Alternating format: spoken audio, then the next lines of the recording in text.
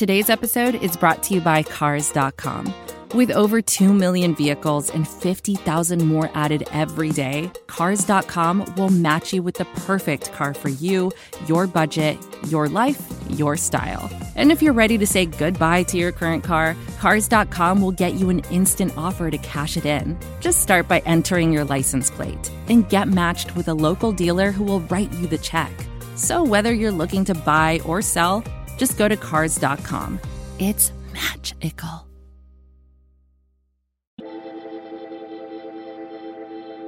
You're listening to Straight No Chaser on Dogs by Nature. It's like you have every formation known to man in your playbook.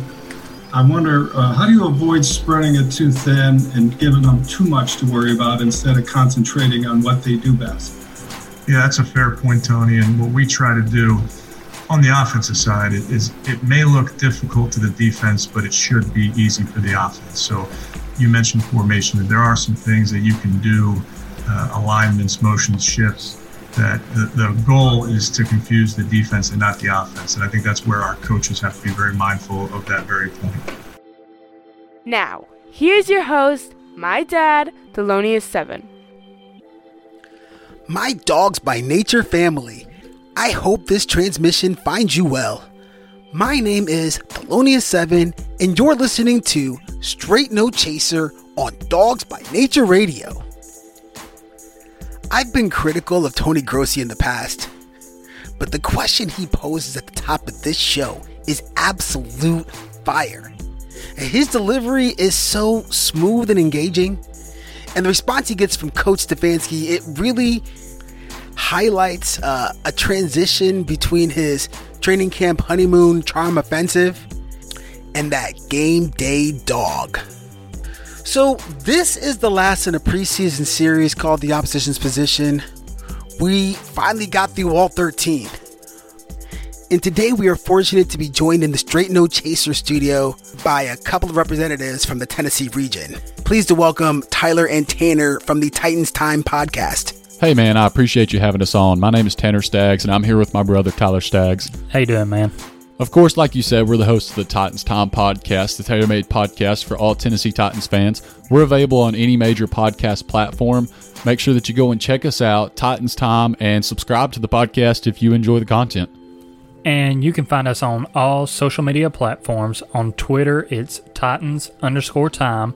Instagram and YouTube, it's Titans Time Podcast.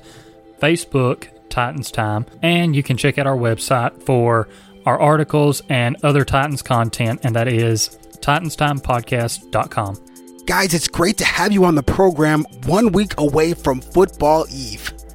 Tyler and Tanner can be found at Titans_Time on Twitter. So guys, okay, it's all coming back to me. I'm still upset about that week 1 season-ending gut punch you gave us last year. Was that a sign of things to come with your team? And just how good of a coach is Mike Vrabel? I believe to an extent that game was a sign of things to come. Obviously, after that game, we didn't get off to the best start for the first 6 games. Ended up getting shut out in Denver. Looking forward to that matchup week 1 this year, hoping for a different outcome. But, that game really showed how our team could play when they were firing on all cylinders. And especially when we got to the playoffs, just showed how much fight our team had in them and what they could do. So, like I said, to an extent, I believe that it was a sign of things to come with the team and, hoping for more of that this year. And I think Vrabel is a great coach. He's very good at bringing the team together, making sure that everyone knows what job they're supposed to do. Doesn't just let it become about one person. He's very team-minded, and I think he's exactly what we need in Tennessee. Yeah, I absolutely think that it's a sign of things to come, and I think that because, we did that with Mariota, and then, of course, we moved over to Tannehill, but that was just kind of a sign of what the team can do when a really good quarterback is under center, because Marcus Mariota played a really good game. And so, the team continued to get better, and then, of course, once Tannehill came in, they continued to get better. There was a little bit of slump there with Marcus Mariota, and of course that's why ultimately there was the switch to Tannehill. And now with Tannehill having a full off season as the starter, I think that it definitely is a very, very good sign of things to come. And as far as Vrabel, early last season, I wasn't exactly sold on him, but definitely throughout the playoffs, he showed that he is a fantastic coach. Not at all surprised about Mike Vrabel's success. That guy is born and bred in Ohio, of course. I was going to ask you guys about Logan Ryan rumors, but football kind of happens fast, right? Well, he would have been the second Titan starter to join the Browns. Talk to us about the loss of former first-rounder Conklin and what he meant to the stellar offensive line play you guys had last year. Have the Titans been able to rebuild that position through the draft? Well, I think that the loss of Conklin is huge for our offensive line. Of course, he was a really great right tackle, and we're definitely going to miss him there on the offensive line a lot, but I really do think that it was something we had to do, especially when you see the contract plans that they had for Ryan Tannehill and Derrick Henry. They planned on bringing those guys back long term, and that just didn't leave a lot of room to keep Conklin. Of course, like I said, he's a great right tackle, and I think it really is gonna hurt us quite a bit. But we had to use that money in other places. And so, we saw earlier this week on Tuesday, the Titans had Nate Davis go down, and that makes us kind of uncertain for what's going to happen, to start off the season. Is he going to be back, or are we going to have to bring Jamil Douglas in to start, who really has not shown a lot of great things? Or is Isaiah Wilson going to slide over? I don't think that they're going to ask him to do that in such short time. But, having Conklin would be great. Obviously, we couldn't make it happen because of money, but I wish we could have. As far as rebuilding the line through the draft, I believe Isaiah Wilson is going to be a big piece for the Titans going down the line. Obviously, this year, with the pandemic going on and everything, training camps have been messed up. There's no preseason. So I do think that's going to hurt the team some. Just because he hasn't been able to really get in there and get some reps against other teams. But I think that the Titans have made a lot of progress by grabbing the big guy, Isaiah Wilson, and I see him playing a key part in their success over the next couple years. Yeah, last year your line was a surprisingly difficult matchup for us. We're happy to have Conklin on our side, but Isaiah Wilson got you optimistic about the future for sure. Ryan Tannehill brought you guys to the brink of the Super Bowl last year after starting the season as a backup, that you mentioned in your last question. Do you have questions about his long-term viability? How do you think he and the team will finish in the AFC South? I think Tannehill is going to be really good for us. I feel like this system fits him really well. We have that run-first system following behind Derrick Henry, and then teams have to respect what Henry can do so much that it opens up the field for Tannehill. And if you look at the weapons that we have in this offense, A.J. Brown, I believe Corey Davis is going to have a big year, Khalif Raymond, Adam Humphries, Jonnu Smith, Ferkser. I mean, we have what I feel like is a lot of good weapons, and I think he can have a lot of success again this year just in this offense and the system that we run. As far as where Tannehill will finish in the AFC South, I think that you can put him in at about second. I think he's going to be behind Deshaun Watson, even though they've taken away some of his offensive weapons. Obviously, DeAndre Hopkins, they traded him for what I feel like is pretty much nothing over the offseason, and that is going to hurt Deshaun Watson some. But he is a really good quarterback, and I think that stats, he is going to finish above Ryan Tannehill. But, I think that when you look at the season as a whole and don't really just go off of stats, but did this quarterback help his team win, then you're going to be looking at Ryan Tannehill out of the AFC South. And he's going to be the one that you can say hands down he was the best. But stats-wise, it just might not reflect. The other two, of course, Gardner Minshew, Phillip Rivers, I don't think that you're going to see a revival year out of Phillip Rivers. He's going to be, what he has been, except a year older version and a little bit worse. And then Gardner Minshew, he's promising, but you're not going to see that here in year one. I think that Ryan Tannehill is going to be right up there with at the top of the pack with Deshaun Watson. Wow. A lot of praise for the former Miami Dolphin from the guys out of Tennessee.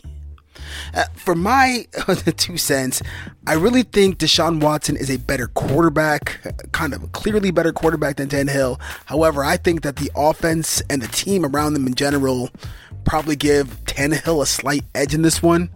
Kind of like the Titans coming into this year. Oh, I forgot about this question. Losing the rushing title really stung for us fans of Nick Chubb. So, what do you think the chances that Henry goes back-to-back on the rushing titles?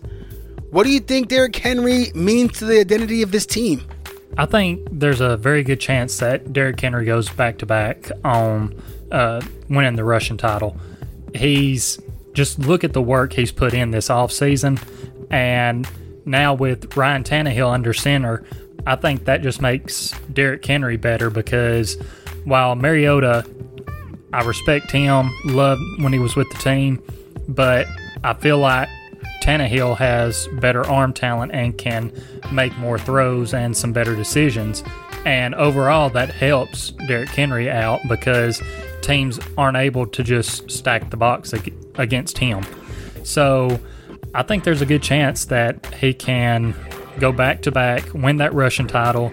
And as far as what he means to the identity of this team, I think he means a lot to the identity of this team, because this team likes to battle in the trenches, and what better way to do that than with a big running back, a big physical running back like Derrick Henry.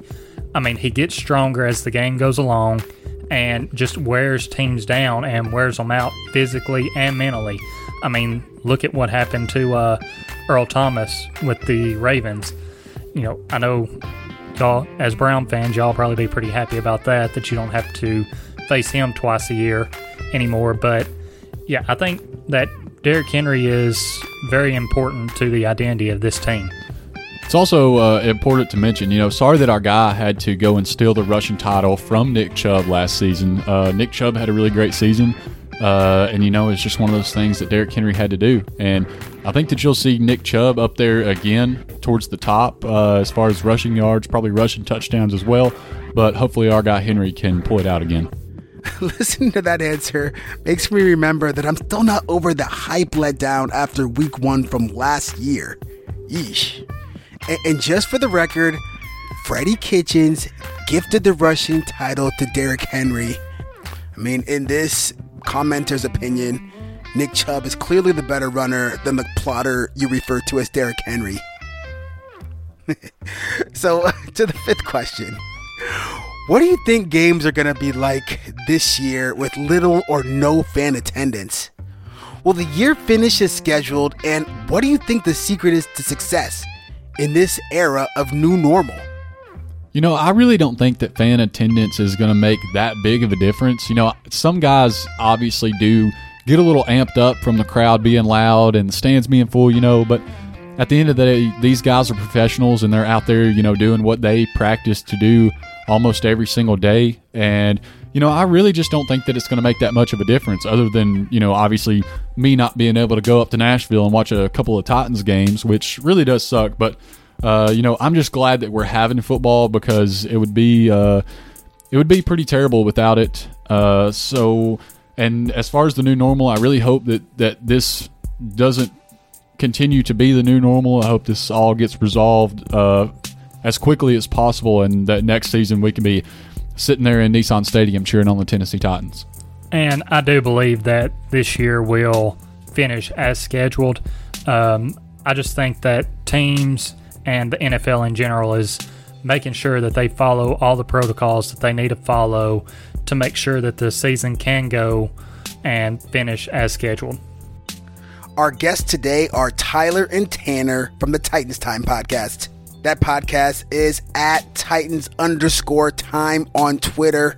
Tanner, Tyler, it has truly been a pleasure having you here at the Straight No Chaser Studios. You have been absolutely outstanding ambassadors for the Titans, and I'm thankful for the opportunity to have made your acquaintance. So, gentlemen, any closing thoughts? Man, I'm really looking forward to the Week 13 matchup when the Browns come to Nashville to play the Titans. Obviously, I'm hoping for a repeat of this past year when they played Week 1. But, I think both of these teams are going to be in a position where they're fighting for a playoff spot. And I think it's going to be a really good game, a hard-fought game. Both teams have really good running backs and really good weapons at receiver. So it could very well be a shootout, that game.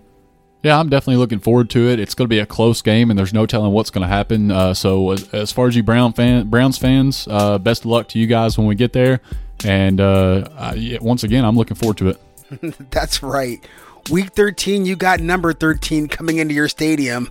It would be a shame if you guys end up catching triskaidekaphobia. So thank you so much to Tyler and Tanner of the Titans Time podcast. And with that, we'll put this one in the books. You've been listening to Straight No Chaser. I am your host, Thelonious7, on Dogs by Nature Radio. Take care and go Browns.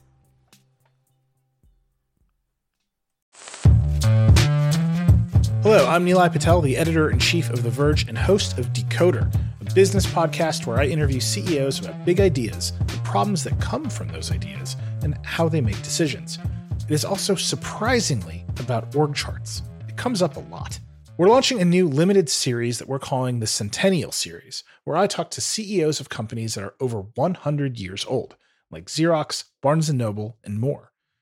There's no 100-year-old company that's without its struggles, and it's been fascinating to talk to these CEOs about which parts of these companies' history are important and which parts they can let go.